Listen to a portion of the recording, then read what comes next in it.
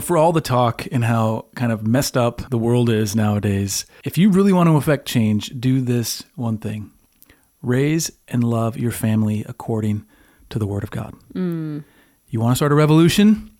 Love your family well. Fathers, mothers, whoever, love your family well. And we're staking our whole ministry on that truth, that if we can just enliven the hearts. Stay at your post, yes. Stay at your post. Enliven the hearts of husbands and wives, of mothers and fathers, and even children. Yeah. If we can show them what it means to just live according to the Word of God faithfully, day in and day out, it will not just be for some moral therapy so we feel better about ourselves. No, it will affect real change in the real world among the lives and hearts and minds of real people. So we're going to talk about that today. See you on the other side.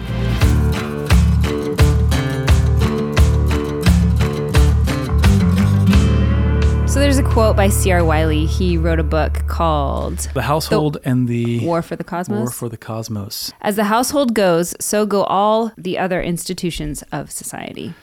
Amen. Amen. Well, we always say, and this is largely inspired by Wiley's writing, is the home is the forge for society, right? That's where tomorrow's heroes are being born and raised, are in the home. And you think about the people who are going to change our society, here's the key, for the better or the worse, are going to be raised in today's homes. Yeah. What are we doing as Christian people to live according to the Word of God, according to the commands He's given us as parents and as husbands and wives, to be a part of what God is doing and to be faithful, knowing full well that the seeds that we plant will maybe bloom long after we're dead. And here's the key. That's okay. That's okay. We don't have to see the fruit of all of our faithfulness today because the Lord is forever faithful. And this life is not our ultimate life. A lot of stuff buried in that. So praise God. We're going to talk about that a lot today. Before we do that, you just heard kind of in a nutshell what the whole purpose of this ministry is, the Fierce Family or Fierce Families.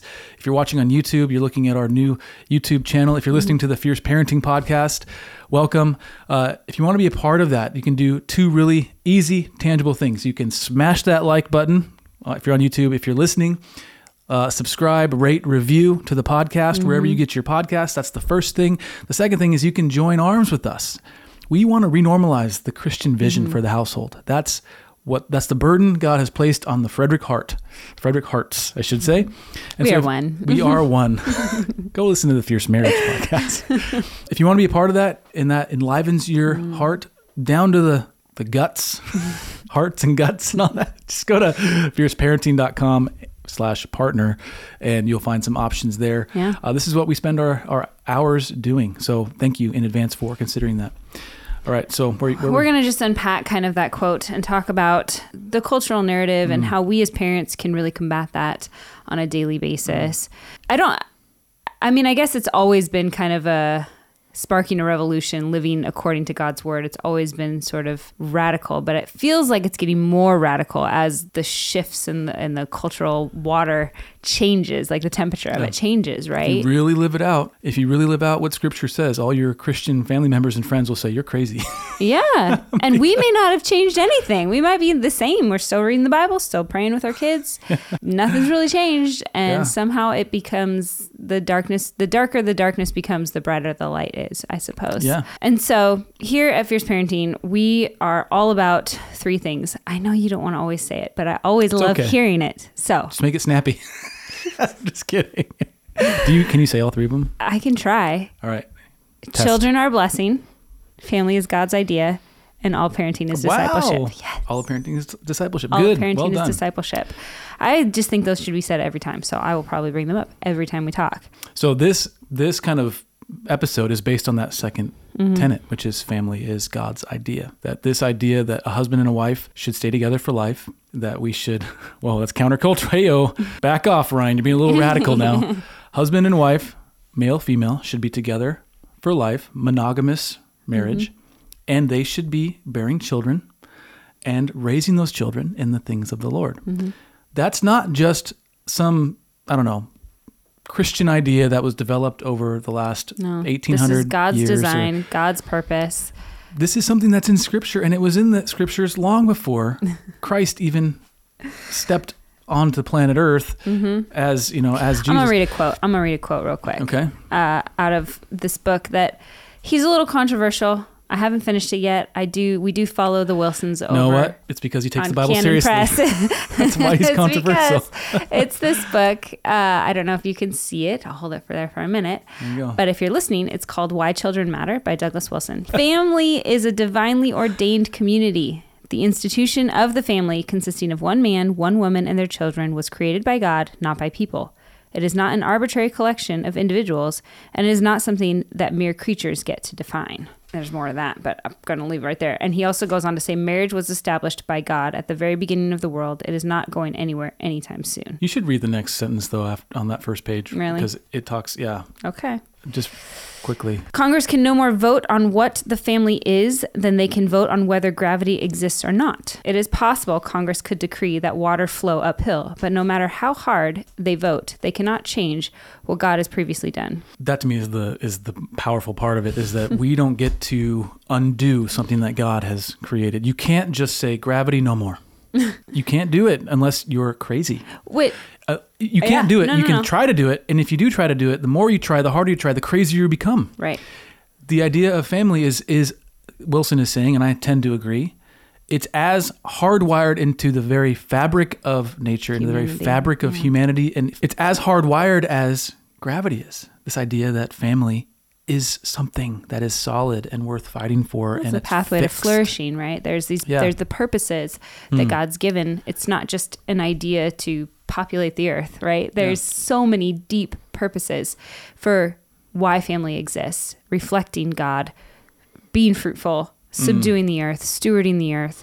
And not just the nuclear home, too. Multi-generational families as well. The last 50, 60, 70 years have really given rise to the nuclear home, the idea of the nuclear home. Some of that should be maybe jettisoned in favor of multi-generational living as a family. It doesn't mean you have, everyone under one roof necessarily. The Lord knows that there are plenty of cultures that's how they live, and it's fine. Point is, I just want to make that clear. It's not just mother, father, kids. There are multiple generations, I think, that could absolutely coexist as a family. It's a beautiful thing. And even if you're not living under the same roof, you can still live in close proximity, and those grandparents can have a lot to do with still speaking into the life of the parents and the life of the grandchildren. Absolutely. It's a wonderful thing. And I think the part that brings me hope about this quote and about what C.R. Wiley says even as well is that even though we're seeing the disintegration and the deconstruction of the home within culture, the deconstruction of, gender and the gender fluidity conversation, we're seeing these pieces trying to be taken apart. But ultimately, like he's saying, marriage is not going anywhere. The family idea is not going anywhere. And for me as a believer, that gives me hope. That gives me, confirmation too, that again, God created it. It is something that we as humans cannot undo. And I can trust that and I can live that out, knowing that, again, like you said, we may not see the fruit here and now, but we can plant the seeds and God does the growing. We can water it. But God, again, he provides the growth. He does the flourishing. He produces. And so you were saying that as the family, so this quote about as the family disintegrates, churches dissipate. You said something along these lines. Yeah. So what did you mean by that? These thoughts are coming from an Instagram post that I don't know, I wrote about a year ago. And so this is something we've been mulling around many times. And that's one of the things that we're going to continue to unpack that idea as family disintegrates, not just disintegrates, but disintegrates. It was one whole, now it's becoming disintegrated parts. Yeah. Churches begin to dissipate.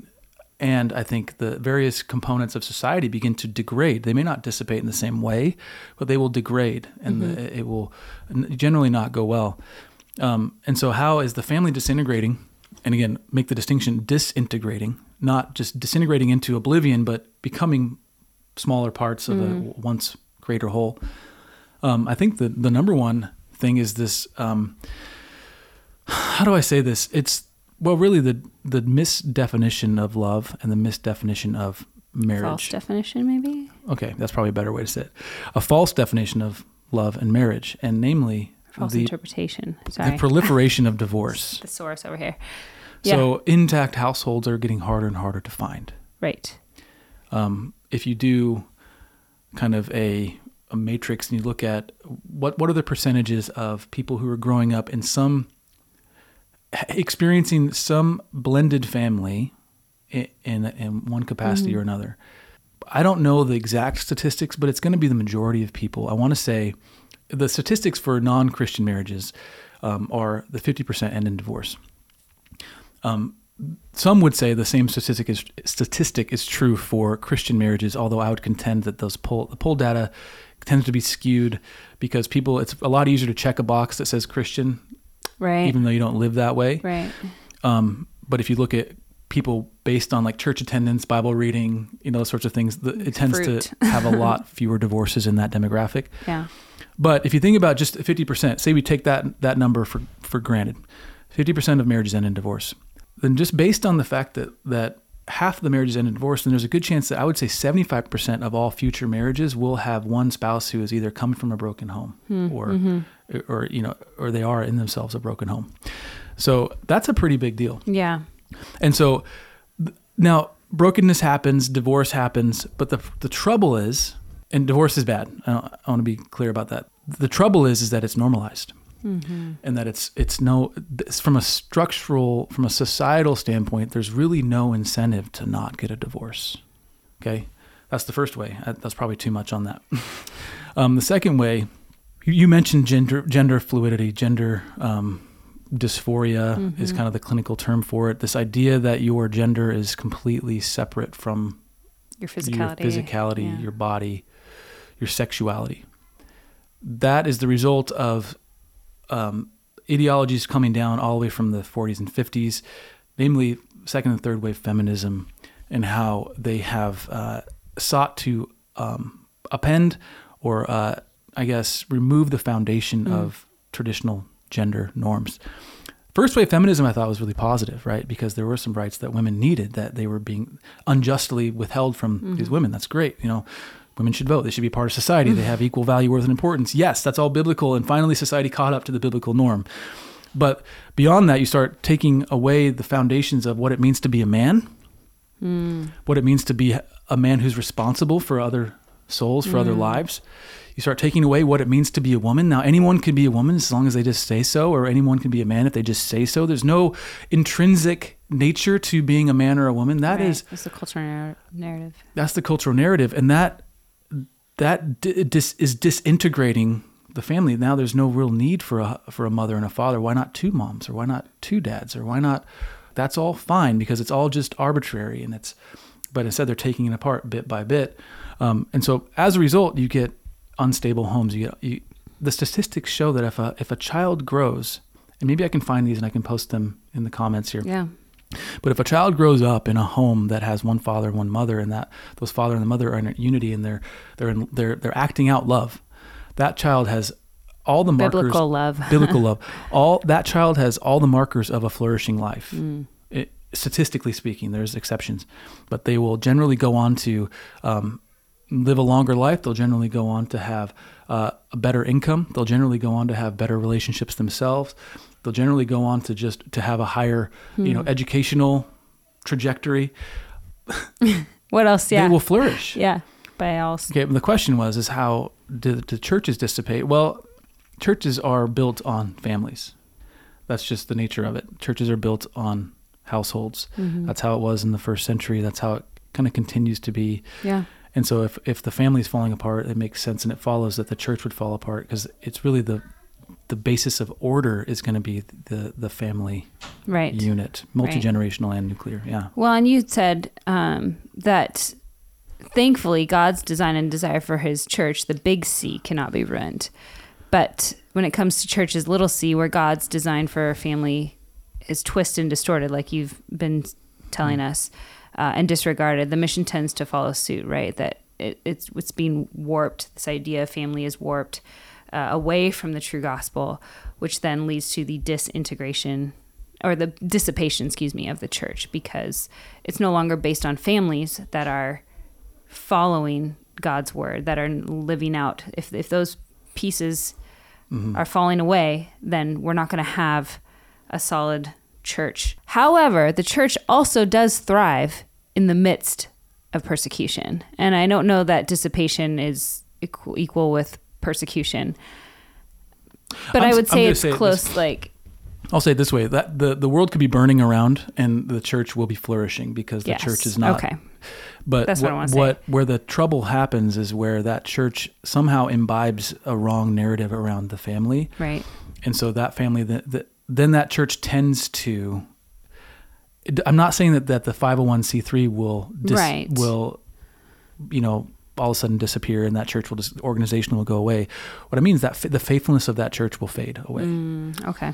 And so typically that they'll lean toward doctrines that aren't biblical, that aren't orthodox, that aren't true. And so effectively that church has dissipated. Gotcha.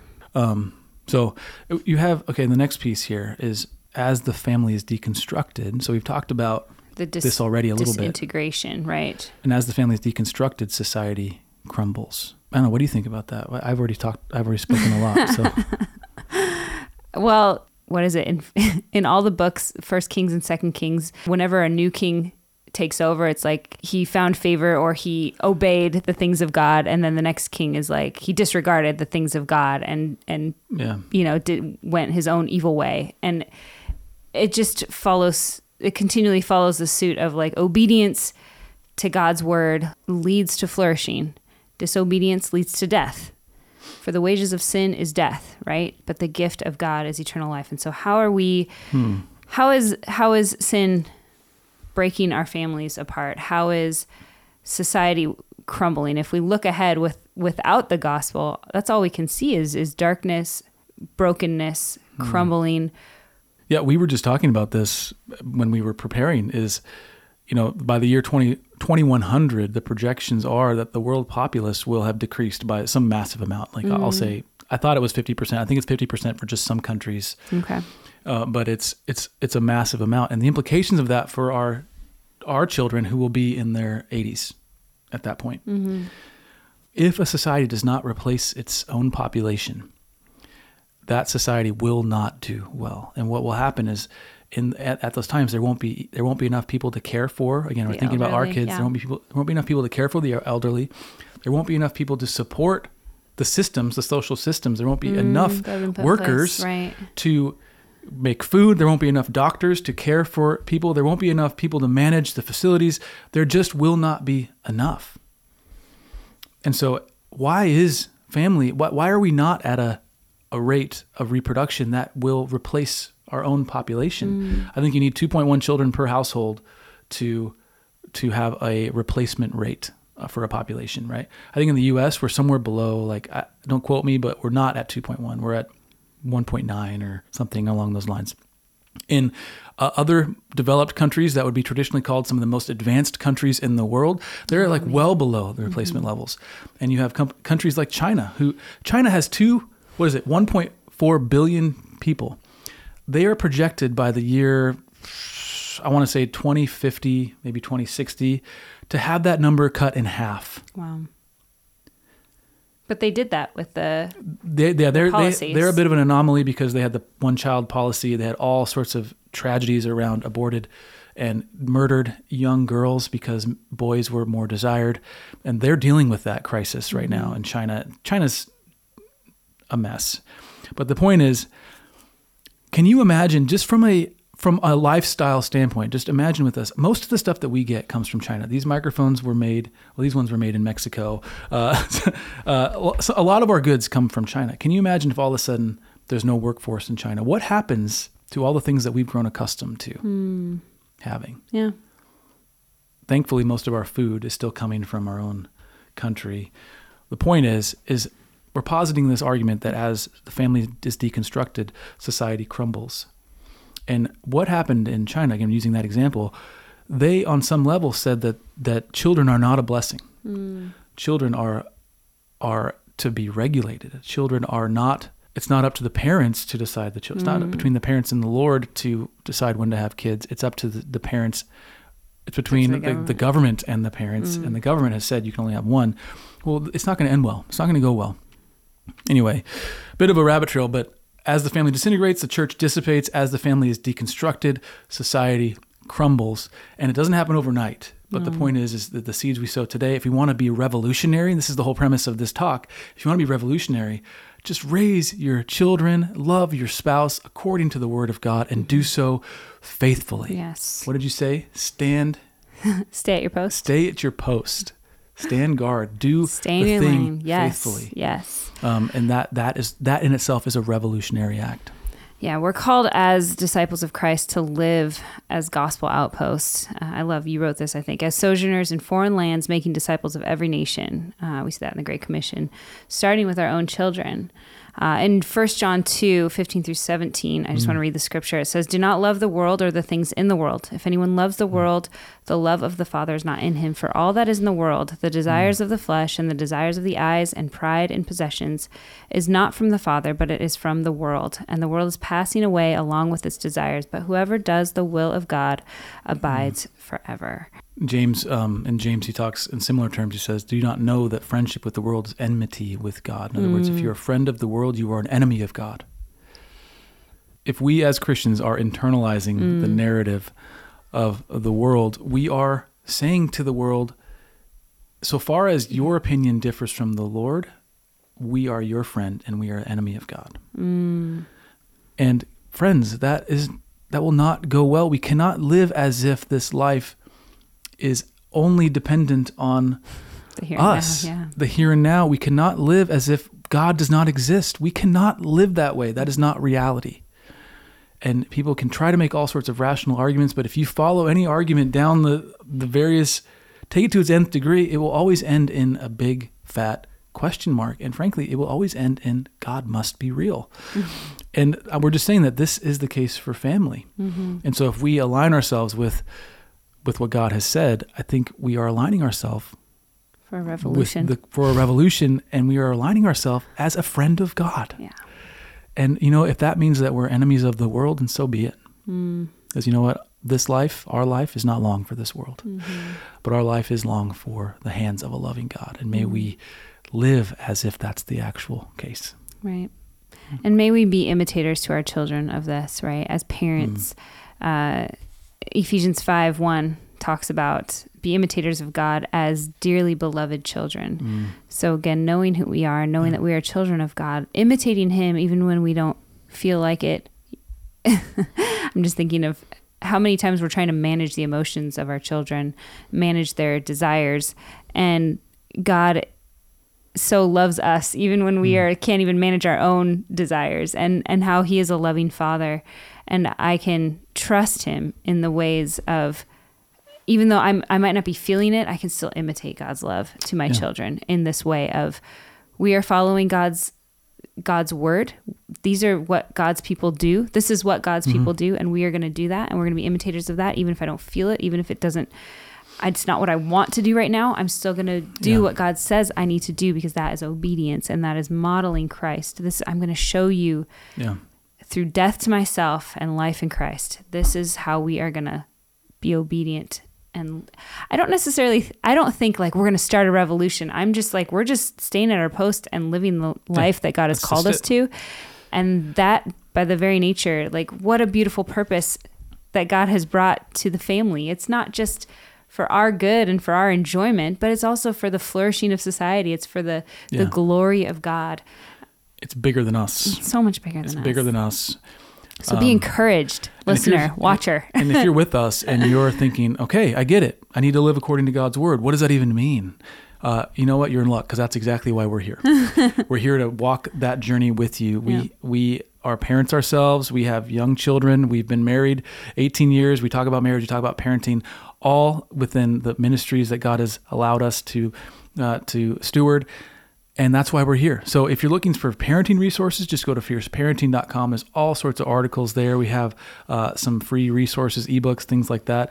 But more than that, just continue showing up. Learn with us. Let's learn alongside each other. If you have a question, ask us somehow in the comments, and you can get on our website, find a way to ask a question. Yeah. And we are going to walk alongside you in that, because we think this is what the church needs. This is what families need. They need to be encouraged to just stay at their post, to walk according to the ways of the Lord, trusting that our faithfulness will produce fruit, even if it's in years and generations to come. Yes. So why don't you pray us out? So God, thank you so much for the gift that it is to be a parent. I pray that you would, Holy Spirit, just bring clarity, discernment for the waters that we are swimming in this culture and society that we live in today. God, may your words, may your truth, may your goodness, may you be the reason that we make decisions, that we live. For every breath that we are given, God, may we glorify you in our actions, our words, our thoughts. Thank you for transforming us by your grace, moment to moment, Lord. We love you. We trust you. Grow our children to love you. Call them to you, Lord. In Jesus' name, amen. Amen. All right, this episode of Fierce Parenting is in the can. See you again in 7 days. So until then, stay fierce.